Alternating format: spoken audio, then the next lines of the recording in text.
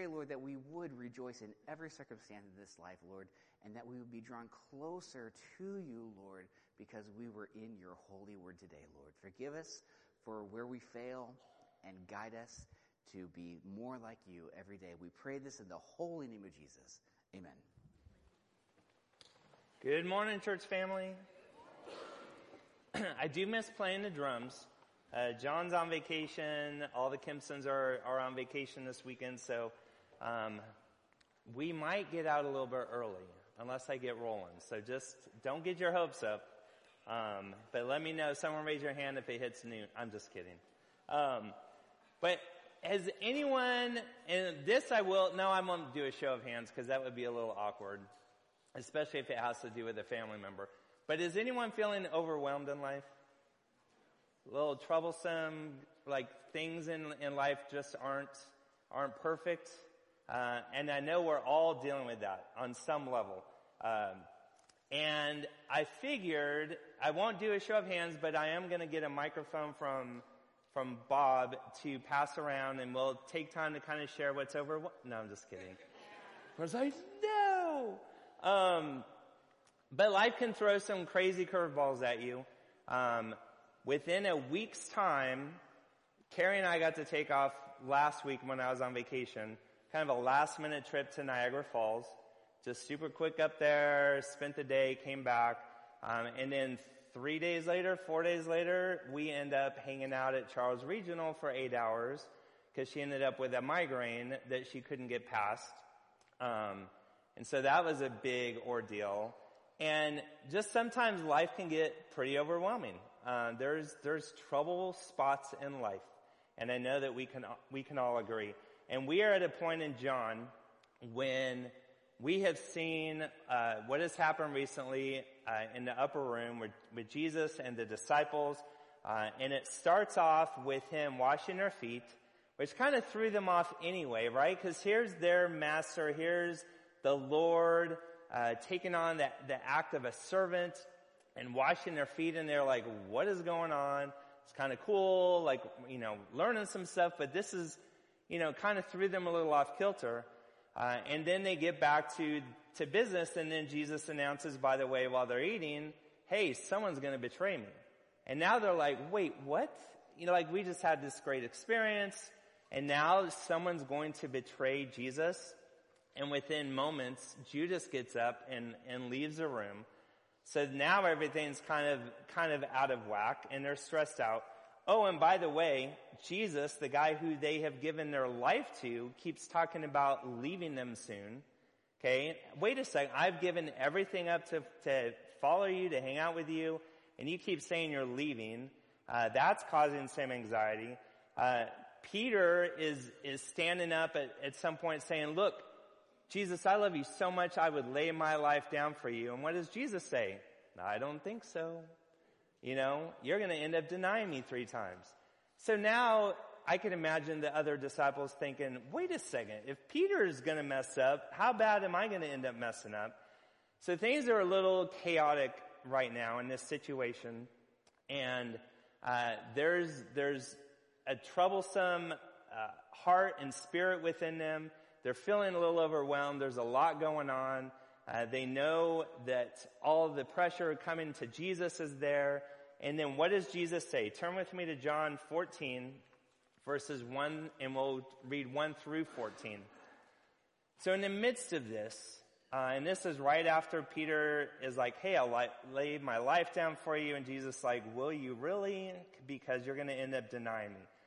Look what Jesus says in 14, verse 1. Let not your hearts be troubled.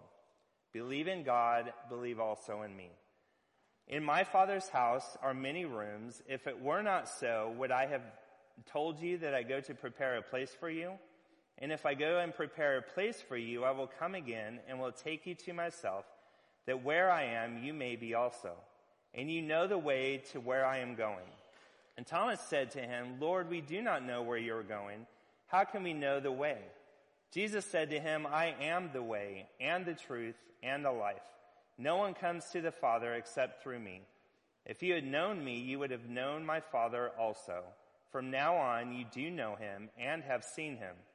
And then Philip said to him, Lord, show us the Father, and it is enough for us. And Jesus said to him, have I been with you so long, and you still do not know me, Philip? Whoever has seen me has seen the Father. How can you say, show us the Father? Do you not believe that I am in the Father, and the Father is in me? The words that I say to you, I do not speak on my own authority, but the Father who dwells in me does his works. Believe me that I am in the Father, and the Father is in me, or else believe on account of the works themselves. Truly, truly, I say to you, whoever believes in me will also do the works that I do, and greater works than these will he do, because I am going to the Father. Whatever you ask in my name, this I will do, that the Father may be glorified in the Son. If you ask me anything in my name, I will do it. So we have this situation where there are troubled hearts, and Jesus says, look, let your hearts not be troubled. And we're going to take a look at what that means and the hope that Jesus is going to give them. And then his claim of saying, I am the way, the truth, and the life. And we'll work through those as we see throughout the rest of this passage, how that lays out. But when Jesus says, let your hearts not be troubled, and by the way, Peter, even though you're going to deny me, it's still okay. Still, your heart does not need to be troubled, and I'll tell you why. Believe in God, believe also in me. And we're all going to blow it. We are all going to deny Christ at some point. We're all going to make decisions in our life that we want to make that are contrary to what Christ wants, God's will for our life. We are all going to face troubling times. And we know this. And Jesus still gives us command to have your hearts not be troubled. One of the best bits of advice that I got from my dad, freshman year of college, I went out to Fresno State for my first year, and then wised up and went to one of our Christian universities in Southern California. But took off, first time, me with an October birthday. I was only 17 when I left the home. Went up to college and lived off campus and just never really connected with being off campus, not connected with everything that was going on campus. I did find a home church, and that was good, but man, I couldn't figure life out. Not that I thought I had it all together, but change of major and not really connecting and completely bombing most of my classes, not recommended, by the way, for going off to college. It was a rough year. And probably around early spring, I'm calling mom and dad. I called them every week, but I'm like, Dad, like, this is bad. Like, can I come home? This is a rough year. Failing my class. Well, I didn't tell him I was failing my classes. He found out later. But, it was a rough year. And he's like, Randy, he goes, tell you what, son, hold on to this bit of advice. It only gets worse. I'm like, wait, what? Here I am pouring my life out to you. My life is miserable. There's no way, there's no looking up. There's no, my life's done. And he's like, it only gets worse. But it's the truth, is it not? The older we get, the more responsibilities we get, the problems get a little bigger. But I'm like, seriously, Dad? But here's the thing. God already knows that. God has already set up, thanks to Troy's sermon last week, in his omniscience, all-knowing God, he knows what's coming in our life. He knows what problems are going to have, what is going to cause our heart to be troubled, the anxieties, the stresses of this world. He knows what's coming. And yet, Jesus, with his command, says, let not your heart be troubled. And why? Believe in God, believe also in me. And so we see that Jesus knows what's coming, and he kind of gives a good game plan of why, of what that looks like. And verse 2 gives us a very solid opening argument, if you will, for Jesus' command to not have your hearts troubled, because in believing in him, it says in verse 2, in my Father's house are many rooms. If it were not so, would I not have told you that I go to prepare a place for you? And the place is home. Home is where you want to be. Okay? Freshman year, I wanted to be home. It's not where your stuff is stored. It's not where your clothes are hanging up in the closet. It is truly where your heart is, where home is, somewhere that you want to be. And when Carrie and I took off, and I don't know if this happens to anyone else, it seems no matter, especially on a road trip, wherever we go, as adventurous as it is, doesn't it seem that it takes you less time to get home? Like, you're ready to be home. That trip to Niagara was awesome, taking some back roads, thank you, Waze, through New York State. But coming back, it's like, get home, let's get home. And to see that home is a very special place, and that Jesus is going to prepare this place for us, this place that we will call home for eternity, this very special place. And I looked up a definition for Father's house, and here's what I found. It's a big, big house with lots and lots of room, a big, big table with lots and lots of food, a big, big yard where we can play football, a big, big house. It's my Father's house. That's a song, by the way. But it's a promise. It's a hope that we have. Jesus is off to prepare a place for us. No matter what this world brings, this life brings, we know that we have a home. We have a place that Jesus has prepared for us in eternity. And then verse 3, it says, "And if I go and prepare a place for you, I will come again and will take you to myself, that where I am, you may be also." He's going to come and take us there. I don't know about you. I get super excited when I have done something, some place I've gone, some event I've done, that I'm like, man, I can't wait till I can have someone else come with me. Or so-and-so. When we went to Niagara Falls, the whole time I sat there thinking, man, I can't wait to bring the boys and their family, whatever that looks like in the future. They've got to come check this out with us. I do that with Disneyland. I've been to Disneyland thousands of times.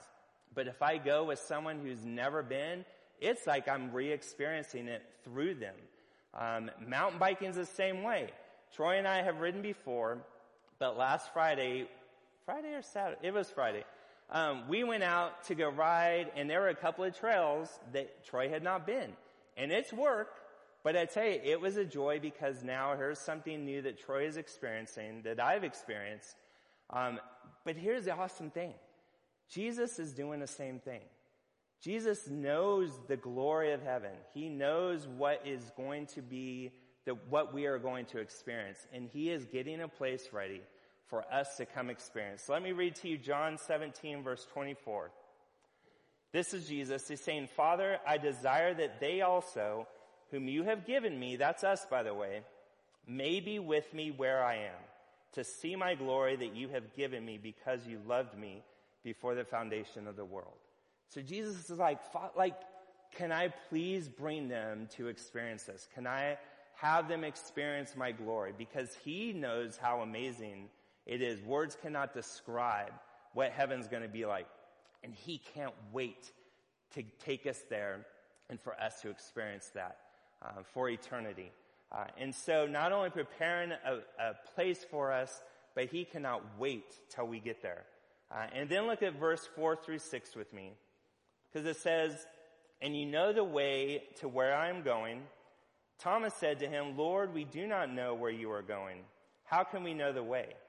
Jesus said to him, "I am the way, the truth, and the life.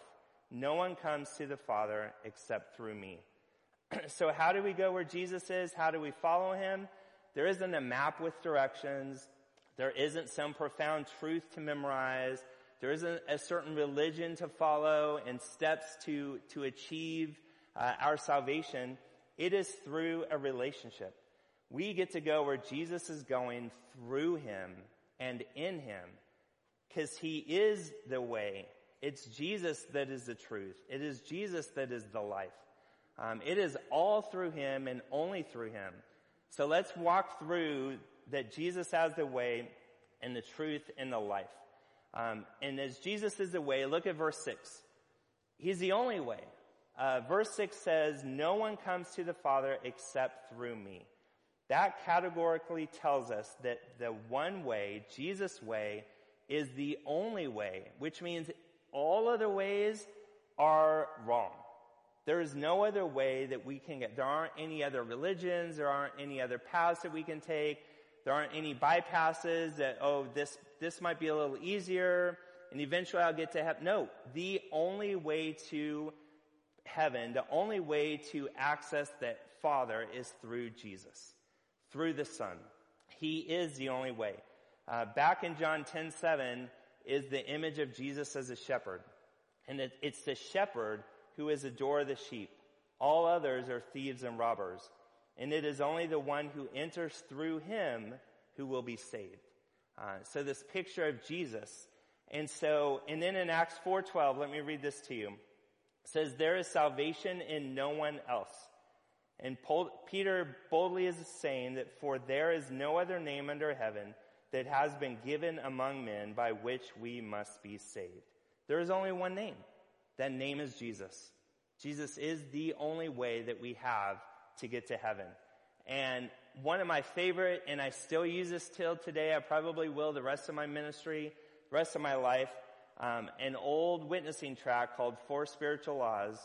It explains what sin does, the separating of man from God. And here's this kind of cliff face and place where God is, and then this huge chasm, and then here's man. And so the separation because of sin from man from God. And it talks about that man tries. With religion, you can show up to church every Sunday, you can be good, keep your nose clean, you can do all these good works, and it shows all these attempts to cross this chasm. And there's no way that you can get back to God. And then it talks about the salvation that we have in Jesus Christ, that he is the only way, that through his shed blood only came the forgiveness of sins that brought us back into a right relationship with him. And then what happens is the next page in the tract is the cross that bridges the chasm. That Jesus is the only way because it's only through him, through the cross and his shed blood and our forgiveness of sins, him rising again from sin or to conquer sin and death, gives us access to God. It is only through what Christ did on the cross for us to be able to have access to the Father and have this relationship that we have. It's not a list of do's and don'ts. It's not these different alternative approaches to God. It is only through Jesus. And man tries and creates all sorts of different ways. But Proverbs 14 says, there is a way that seems right to a man, but the end is the way to death. Jesus is saying, if you want to go where I am going, it is only through me. I am the bridge that will cross that chasm. I am the only way. And then he's the truth. He is the truth. And I tell you, there are some things in this life that we want to know the truth about, and we want to make sure we get right. Most important is our relationship with God. There are some other things we may not really want to know the truth about, isn't there? Does everyone really want to know what's in the hot dogs? Okay? There are some truths we probably don't want to know. And then we have social media, don't we? It is so easy to look at someone's life and like, man, they've got it good. They got to go here and there. They got to go and experience this, and their life looks so great, and they're smiling all the time. Most of it's hogwash. That's like a 0.001% of their life. Okay? I will admit something to you, all right? Majority of my posts are my mountain biking, my riding, and all that kind of stuff. So I edit those pictures. Did I ever tell you that? Okay? Some I don't, okay, because God does his glory through creation. But I enhance, a little extra color and a little sharpness and, do the slimming. There's a slimming app. I'm just kidding. But social media just reeks of, hey, look how great my life is.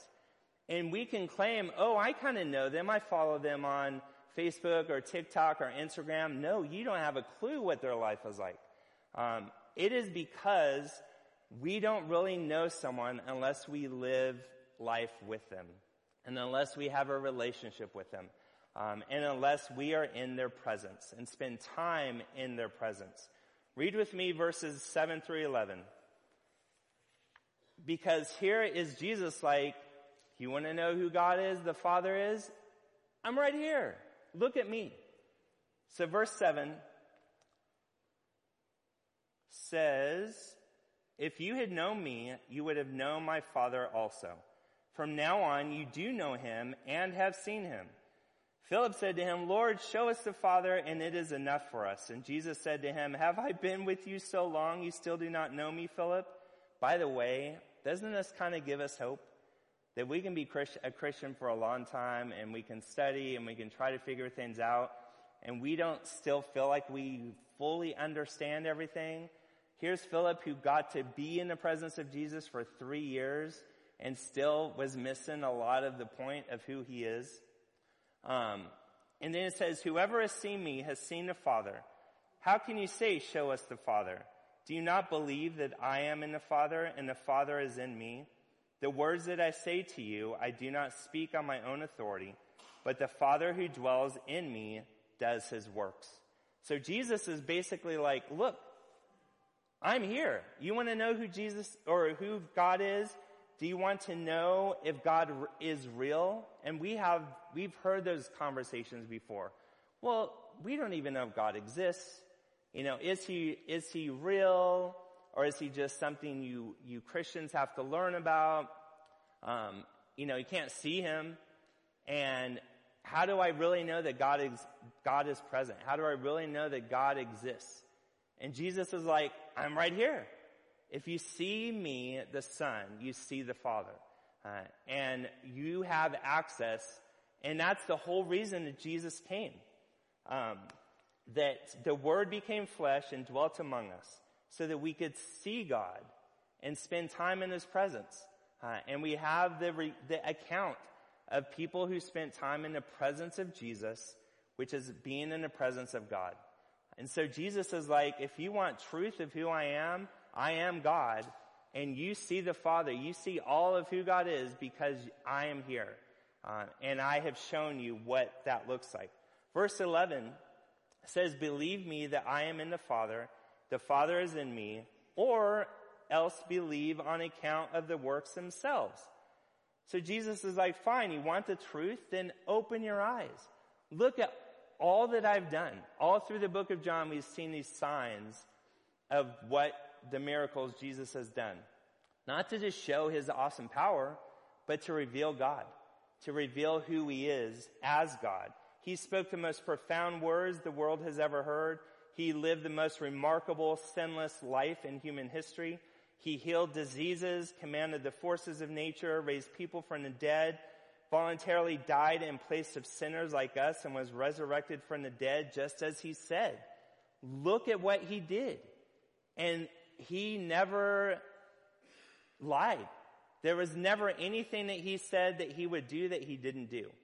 And so even the trustworthiness of the truth of Jesus Christ is real. There is no evidence against that. Jesus stands alone in his claims and in his acts. There is no one like him. There never has been and never will, because he is God, the Son of God. And because of who he is, we have this truth. And in that truth, we have salvation. We have access to the Father. Verse 7 says, if you had known me, you would have known my Father also. From now on, you do know him and have seen him. And what does it mean to know the Father? John 17:3. Let me read this to you, how important it is to know the Father. It says, and this is eternal life. So this is our eternal life, our eternal destination, that they know you, the only true God, and Jesus Christ whom you have sent. We have to know the Father. It's more than just some knowledge. You know, I follow him on social media. No, it's so much deeper than that. And it's not just knowing the facts about him and knowing the truth behind the facts. Okay? You might do a deep dive in this trying to discover who God is. But it comes down to a relationship with God. It comes down into knowing him because we are in the presence of God. We have this relationship with him.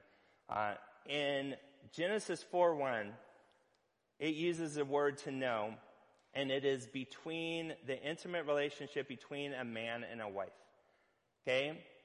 I know Carrie better than anyone else in this room. Why? Because I live with her. I'm in the presence of Carrie. It'll be 32 years this year, December. I know her because I am married to her. She is my spouse, and I spend time with her.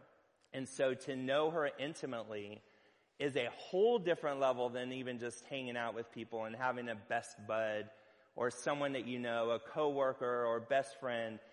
And so here's this image of knowing the Father is to have such an intimate relationship, a deep relationship with this person and this communion that can only happen with God. And here's the beautiful thing. We get access to that relationship because of Jesus.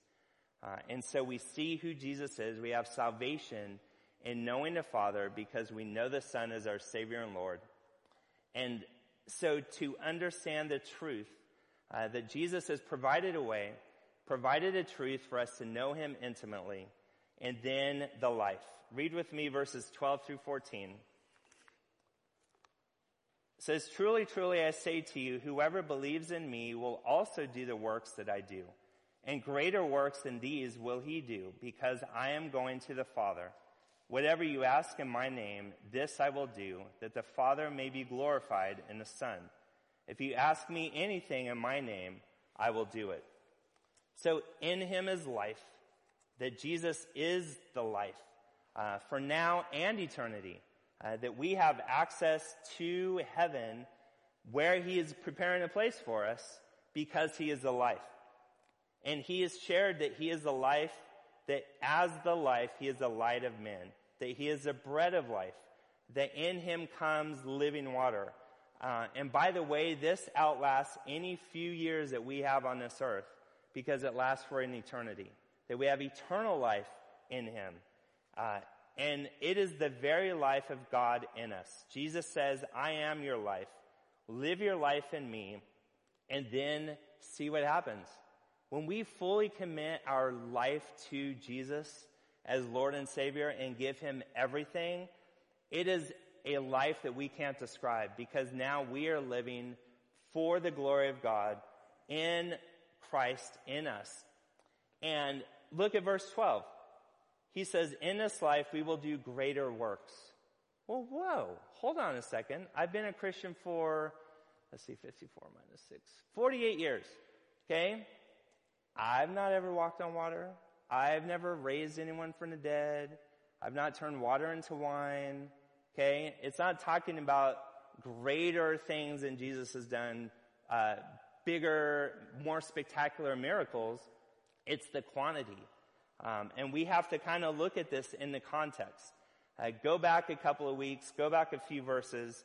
When Jesus was washing the disciples' feet, what did that represent to them? It was a radical act of sacrificial service and love. It was him putting himself in a position that put others first. It was a sacrifice for him, representing the ultimate sacrifice that he would pay on the cross. That he was willing to serve and to love others more than himself. And then what does he do? Calls us to the same thing.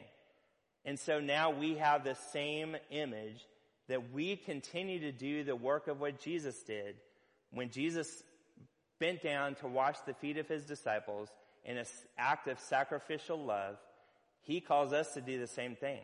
So we still get to do what Jesus did, that we still get to love sacrificially. We still get to represent Christ in our life and be an example to others. We still get to put ourselves aside and go all in our relationship with Jesus and live our life out for him in an act of service and an act of love. And to understand that we get to be a part of that yeah, we're not doing greater miracles than Jesus, but take a picture, a look at this, how this has played out. It has been in quantity, not quality. Because here Jesus is, he represented and showed the disciples this act of sacrificial love by washing their feet, ultimately dying on the cross that they all got to experience and be there for, to rise again, and then he ascends and leaves, right? And then we're done? No. He commissions the disciples to go out. The disciples go out, they serve sacrificially and show the love of Jesus. That multiplies. We're here now today because of what Christ has done. And the example of the sacrificial love that he gave to his disciples that we reap the benefit of because of Jesus continuing to be at work. And to understand that the greatness of what has happened is because we continue to be obedient in Jesus. Continue to serve others in his name. Philippians 2:13 gives us how. Because again, we've talked about this. How in the world am I supposed to do this? How am I supposed to do these amazing things that Jesus did in loving others? It is because of what God is doing in us. Philippians 2:13 says this, "For it is God who works in you, both to will and to work for his good pleasure." And so we have access to God. We have this life in God, in Jesus. By the way, you got to come back next week because we're talking about the Holy Spirit, which is like this whole level of what God wants to do in our lives and represent what of his act and works in us. And in this life that we have in Jesus, we also have access to him in prayer. Look at verse 13 and 14. Talks about Jesus saying, "Whatever you ask in my name, I will do for you." That you just ask. So yes, Jesus is leaving. He's gonna be gone, and the disciples won't have him around. But he's like, hey, by the way, you can still reach out. We still have this relationship. Now we have to be careful, because whatever you ask in my name isn't like, fill in the blank.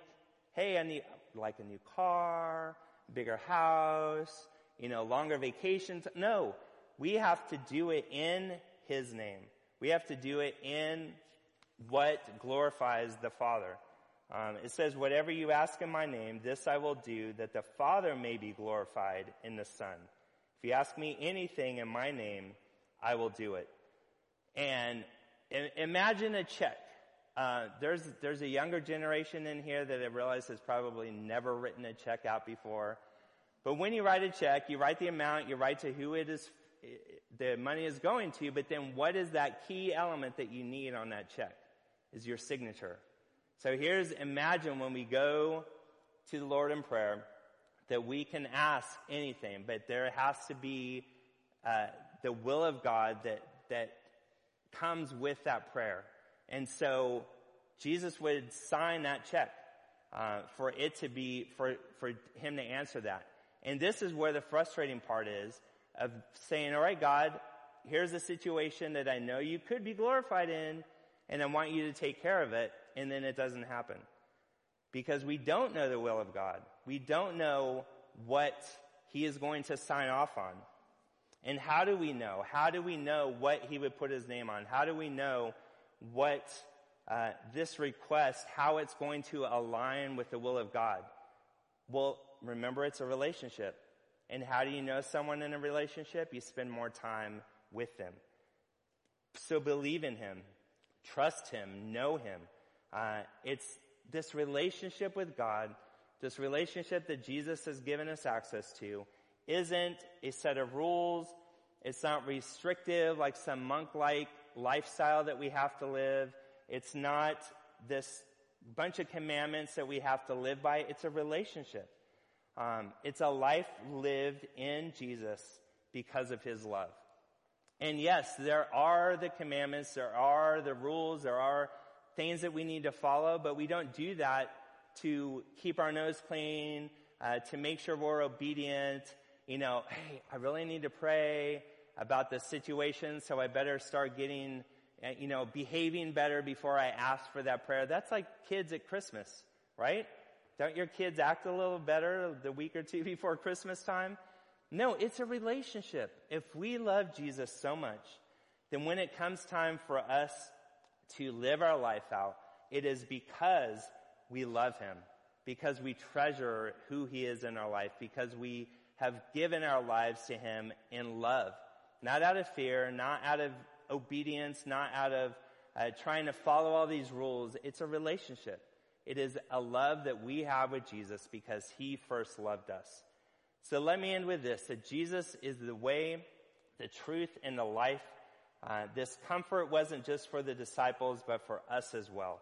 That for all who believe in a world of false hopes and chaos and trouble, we have a place ready for us in heaven. We have the truth of a Savior who is God. We have a life in him that doesn't just come with a guidebook, but it's a relationship. Oh, and we have access to him at all times. And we're going to see more of this access that we get through the Holy Spirit next week. But here's this reminder of all that we have in life is through Jesus. The way, the truth, and the life. And no matter what this world throws at us, no matter what we are dealing with, we will get through it and we will spend eternity in heaven if we believe, if we have accepted Jesus Christ as our Lord and Savior and have given our life completely, utterly over to him.